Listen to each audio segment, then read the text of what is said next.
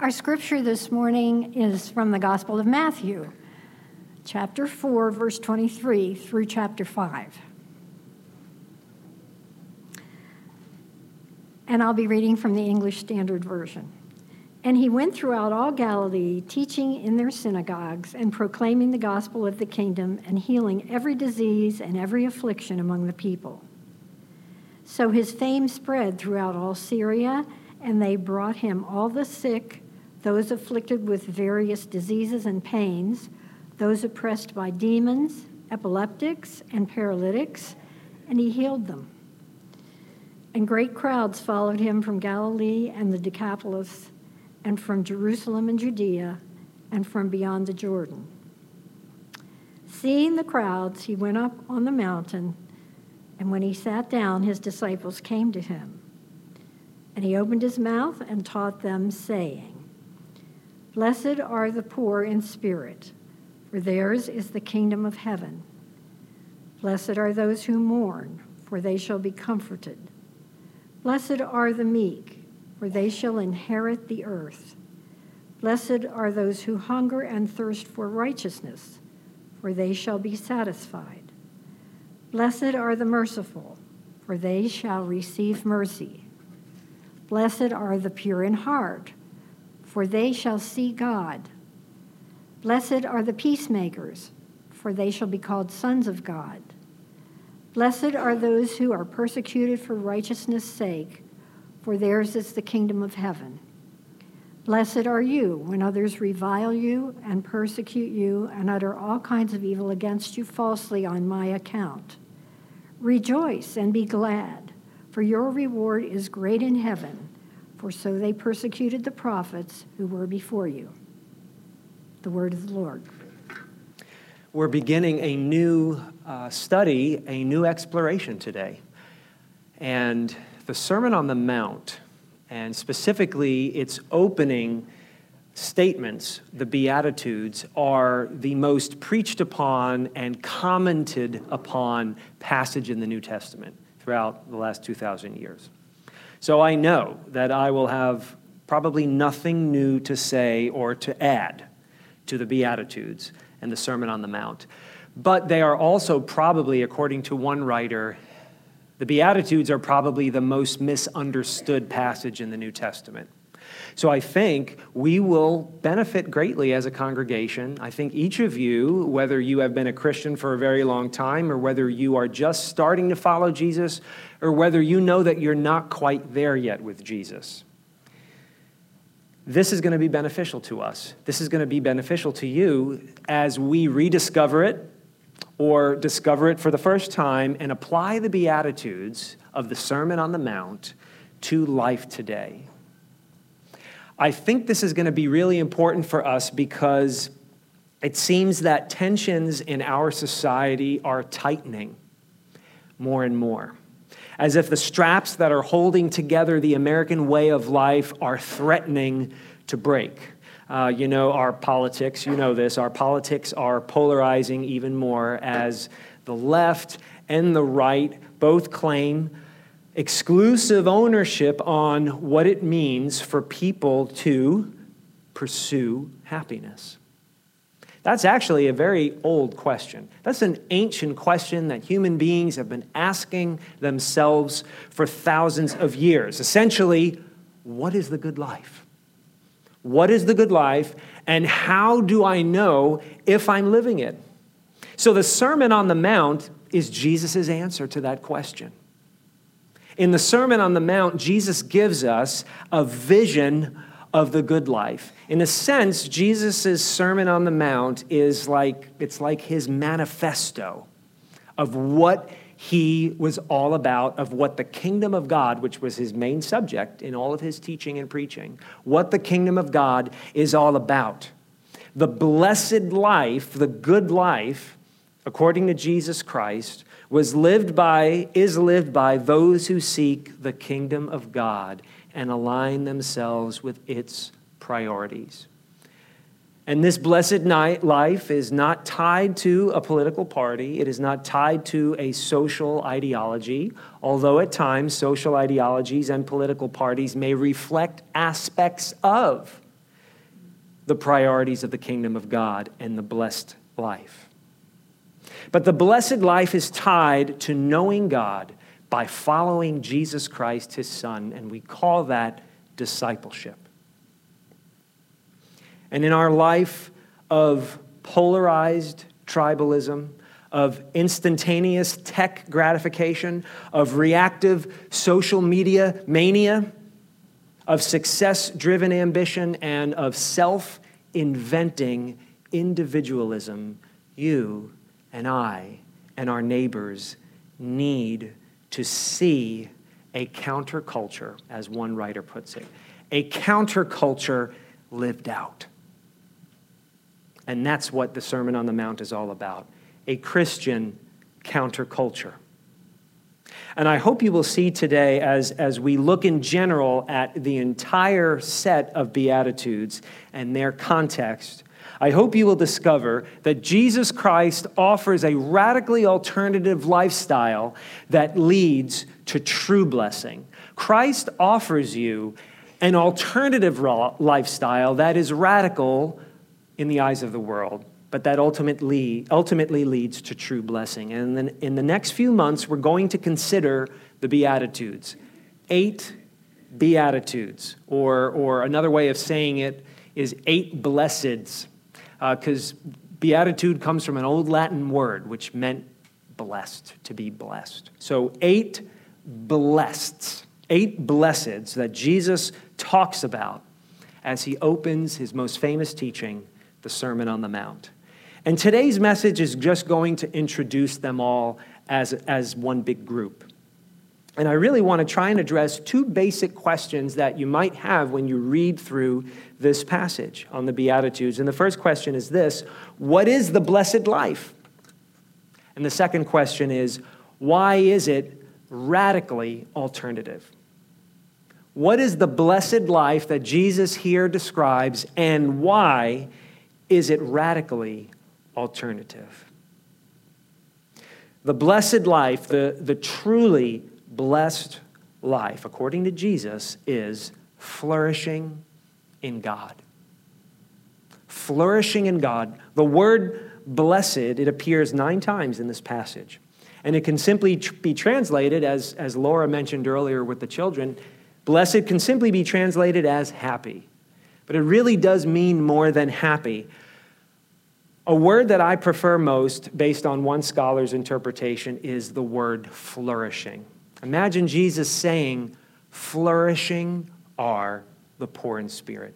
Flourishing are those who hunger and thirst for righteousness, and so on and so forth. When you think of the biblical idea of being blessed, think of what it means to flourish as a human being. Jesus here is presenting a vision of people who are flourishing.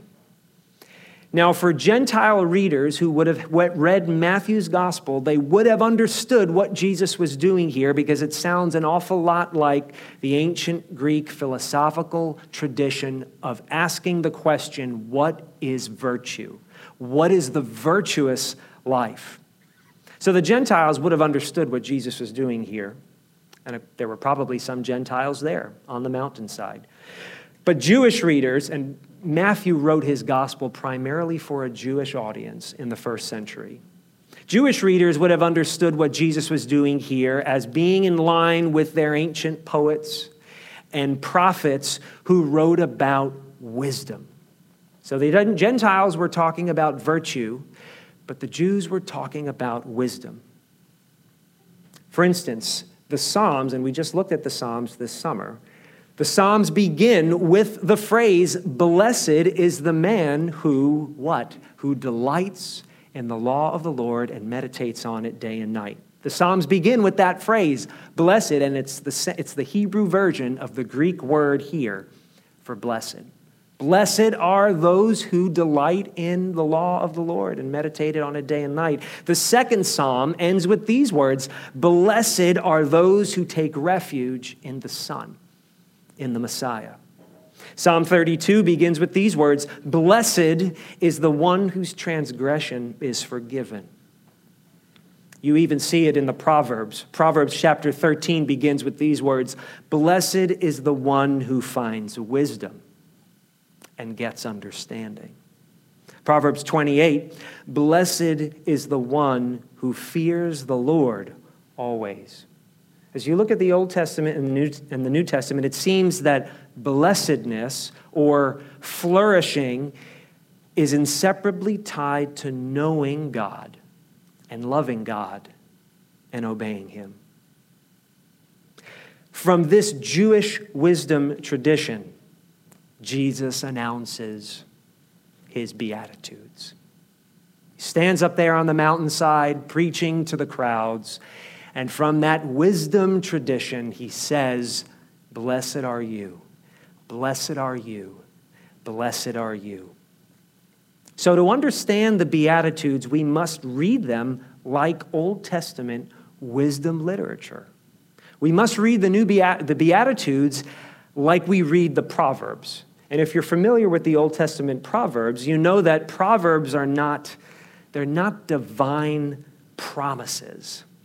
Rather, the Proverbs are human observations, divinely inspired human observations. But Proverbs are not divine promises. They're human observations of how things are, how the world works.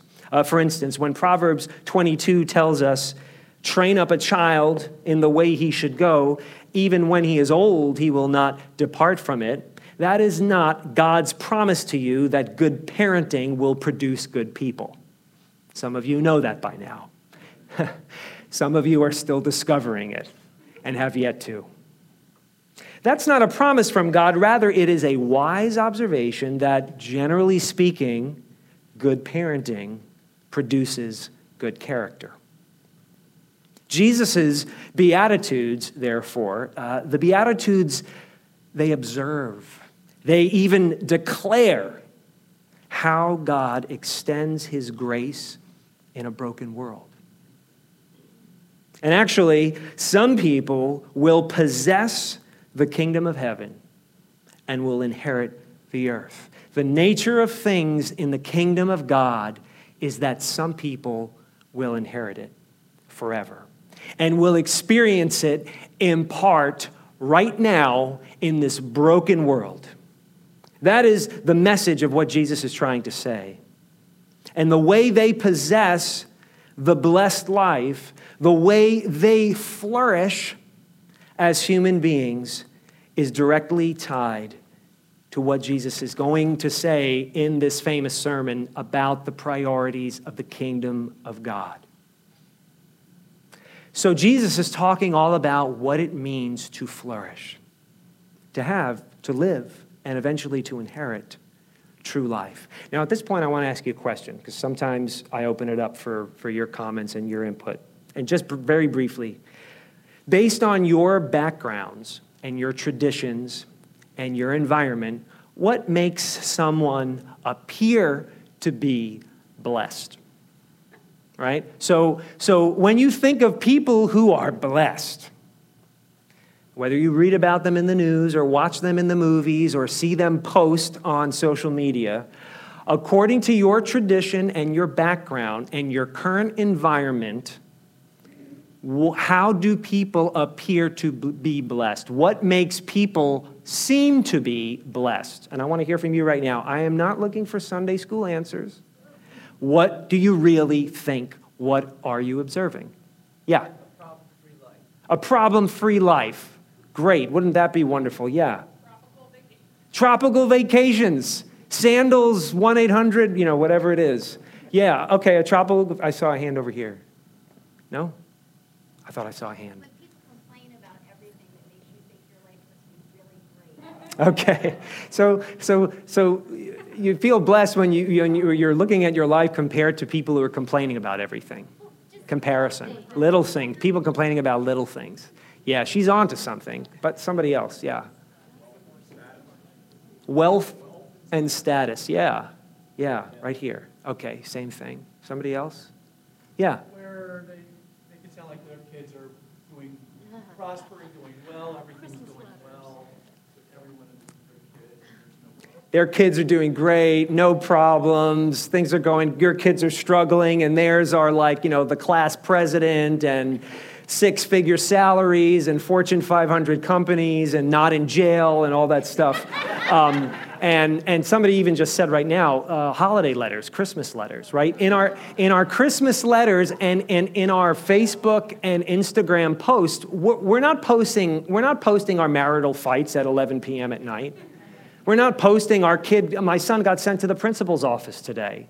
We're posting what we're enjoying. We're posting the good things. And that's fine. That's fine. But then we look at other people's good experiences and we go, oh, I feel like garbage because my kids don't look like that. They don't. My kid hasn't achieved that status. I wish they wouldn't keep reminding me of how good their kids are doing, right? So we all get it. And then, the Germans came up with all sorts of words that describe feeling good about somebody else's failure. But there's the opposite, is feeling like a failure compared to somebody else's good. Our culture and your family traditions and your ethnic and racial traditions and how you're doing right now based on your peers, who you work with, who you study with, who you play with, all feed ideas to us of what the blessed life actually is. Jesus' blessed life is radically alternative because it is paradoxical. It defies common logic. It defies the way the world thinks. When Jesus says, "Blessed are you," it is not the way the world's thinking about being blessed. Look at the Beatitudes. We're going to look at each of them individually over the next several weeks, but most of the characteristics highlighted in the Beatitudes, people aim to avoid most of the time. Think about it. How many of the Beatitudes are you praying to receive and looking forward to experiencing? Poor in spirit, mourning, meekness, persecuted, right? If you want to find a way to never get a job, at your next job interview, when they ask you, where do you see yourself in 5 years? Tell them, I hope I will be spiritually bankrupt, really sad, sick, and persecuted. That's a way of never getting a job in this world, because that's the last thing anybody wants to hear, and I don't encourage you to try and get a job that way. These are not things that we aim for. And even the more positive-looking Beatitudes, like hungering and thirsting for righteousness, being merciful, being pure in heart, being a peacemaker, these are not the values that our society praises or promotes, are they? I don't get political, but I'll say this very briefly. When you think about the political right in our society, their big mantra is protect yourself. The blessed life is achieved if you and I protect ourselves. The political left says to us, no, that's not it at all. Express yourself. The blessed life is achieved if you and I express ourselves. Jesus didn't say any of that. And why? Why is Jesus so paradoxically upside down in his view on what the good life is? Well, look at whom he was talking to. That may give us an answer. We've talked about how most of the characteristics he highlights are things that we avoid, but most of the people highlighted in this passage are people whom people aim to avoid. Look at the end of chapter 4. So this is leading up to why the Sermon on the Mount happened, okay? It's the beginning of Jesus' earthly ministry. He had been baptized. He had suffered, been tempted in the wilderness. He was collecting his disciples. And we're told by Matthew at the end of Matthew chapter 4, so his fame spread throughout all Syria. And it was the Roman province, and they brought him all the sick, those afflicted with various diseases and pains, those oppressed by demons, those having seizures and paralytics, and he healed them. And great crowds followed him. And Matthew tells us, based on where all those crowds were coming from, that both Jewish and Gentile communities had heard about him, had seen his miracles, and were following him. And among them were people like this. If you will, in our contemporary wording, among the crowds were the mentally ill, the homeless, those carrying forms of hepatitis, those who had been recently incarcerated. Among the crowds listening as Jesus taught from the mountainside were people that we tend to avoid. Now, what are we to make of all of that? Is Jesus saying that sickness and insanity and hunger and pain are tickets to heaven? It's been misinterpreted that way. No. The Beatitudes do not teach us that if we become wretched, that will bring God's favor to us. No, the Beatitudes teach us that God's favor belongs to anyone, despite their wretchedness, who seeks him. It's on that paradox, which defies the world's logic. It's on that paradox that Jesus builds his kingdom. It's on that paradox that Jesus builds a vision of a radically alternative lifestyle that he talks about, experience after experience, point for point, example for example, throughout the Sermon on the Mountainside. And the question I want to ask you as we begin to look at these Beatitudes is, where are you in this sermon? Let's each ask ourselves, where am I in this sermon? Where are you in the landscape, on the landscape? Look at the beginning of chapter 5. Picture yourself there. Seeing the crowds, he went up on the mountain. And when he sat down, his disciples came to him. And he opened his mouth and taught them, saying, "Blessed are you." And on he went. So imagine that you're there in ancient Palestine by the Sea of Galilee, looking up on a mountainside, and there is Jesus in a place where he could be heard by thousands of people on the mountainside, projecting audibly out to those beneath him who were listening on the side of the hill. Just imagine that you're there, but now ask yourself, where are you on the landscape? Are you among the crowds, or are you with his disciples? Because we're told by Matthew that both were there, that the disciples were there and came to Jesus as he opened his mouth and taught them. But they were amongst the crowds who had been following Jesus. Most people were drawn to Jesus. As you read the Gospel of Matthew, read all the Gospels. You will discover that most people were drawn to Jesus, but many refused in the end to learn from him. He would say things, and the things he said got harder and harder, and more of them would back away. And in the very end, the night before he was executed, even his closest disciples deserted him. Where are you? Are you among the crowds, or are you with his disciples? Are you intrigued by Jesus? Are you curious about him? Are you impressed with him, but just among the crowds? Then ask yourself, what is holding you back from following him? What is holding you back from obeying Jesus' words here? What is holding you back from actually trusting him with the things that he is about to say in this sermon? What is holding you back? Unless Jesus' priorities become yours, you will never possess the good life. You will never flourish. So I'm encouraging you to consider this, wherever you're at right now spiritually. Emerge from the crowds milling around Jesus and become a disciple, a true disciple. Now, in order to do that, some of you already know this, you have to also ask the question, where is Jesus in this sermon? You have to know where you are, but where is Jesus on the landscape? You may remember somebody else went up on a mountain once and came back down with truth. 10 commandments. Moses ascended a mountain alone.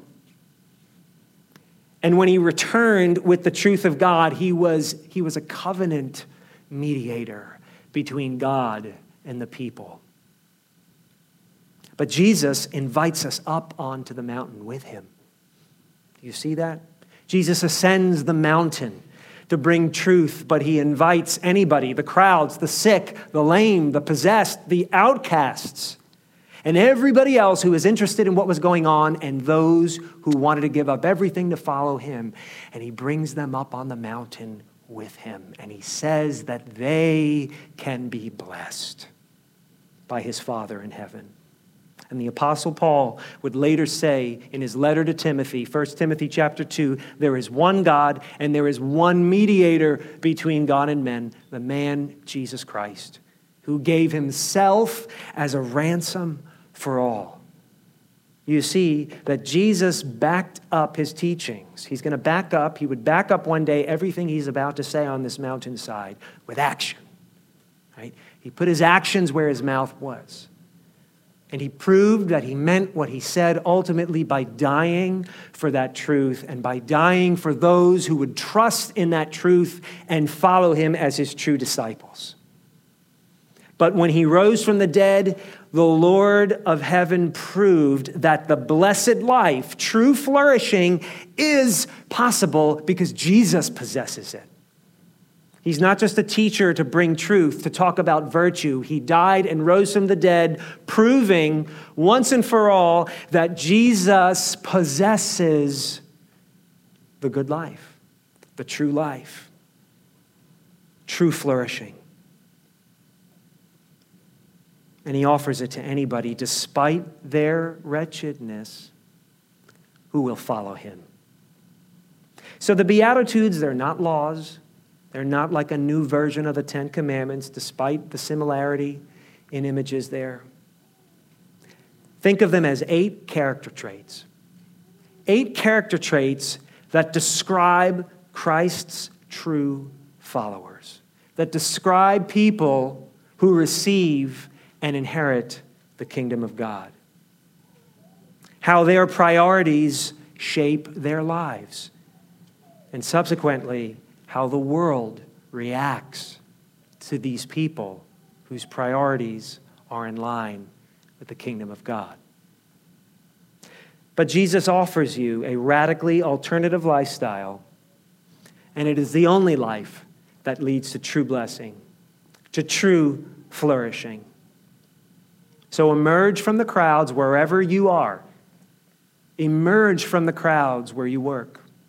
Emerge from the crowds where you study, whether it's on a campus or at a high school or a middle school. Emerge from the crowds. Emerge from among your friends and become a disciple. Look at what Jesus is offering you. The kingdom of God, the life of God, and become a disciple. You'll never regret it.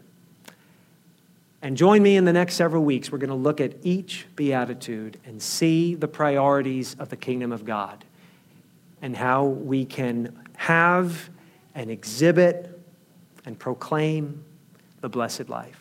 Let's pray. Our Father, we ask that you would give us eyes to see Jesus proclaiming the blessed nature of your kingdom and those who possess it. Father, we ask that you would give us ears to hear the words of Jesus as he proclaims your grace to sinners. Father, help us to journey up the mountainside with the Lord Jesus Christ as he opens his mouth to speak truth to us. And Father, I ask that you would tear down the idols, the things in our lives and in our society, maybe even good things that have become ultimate things. Things that we, even if we have not realized it, have worshiped in your place. Teach us what is true wisdom. Teach us what is true virtue. Teach us what it means to flourish.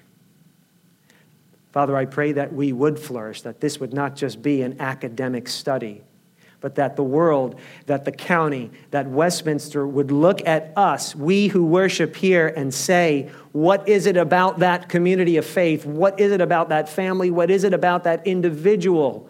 Why do they seem, despite their wretchedness, despite what's going on in their life, to be blessed? Why are they flourishing when they should not be? Father, may our lives reflect that. Open our ears, open our eyes so that we can see. In the name of our great Savior, Jesus Christ. Amen.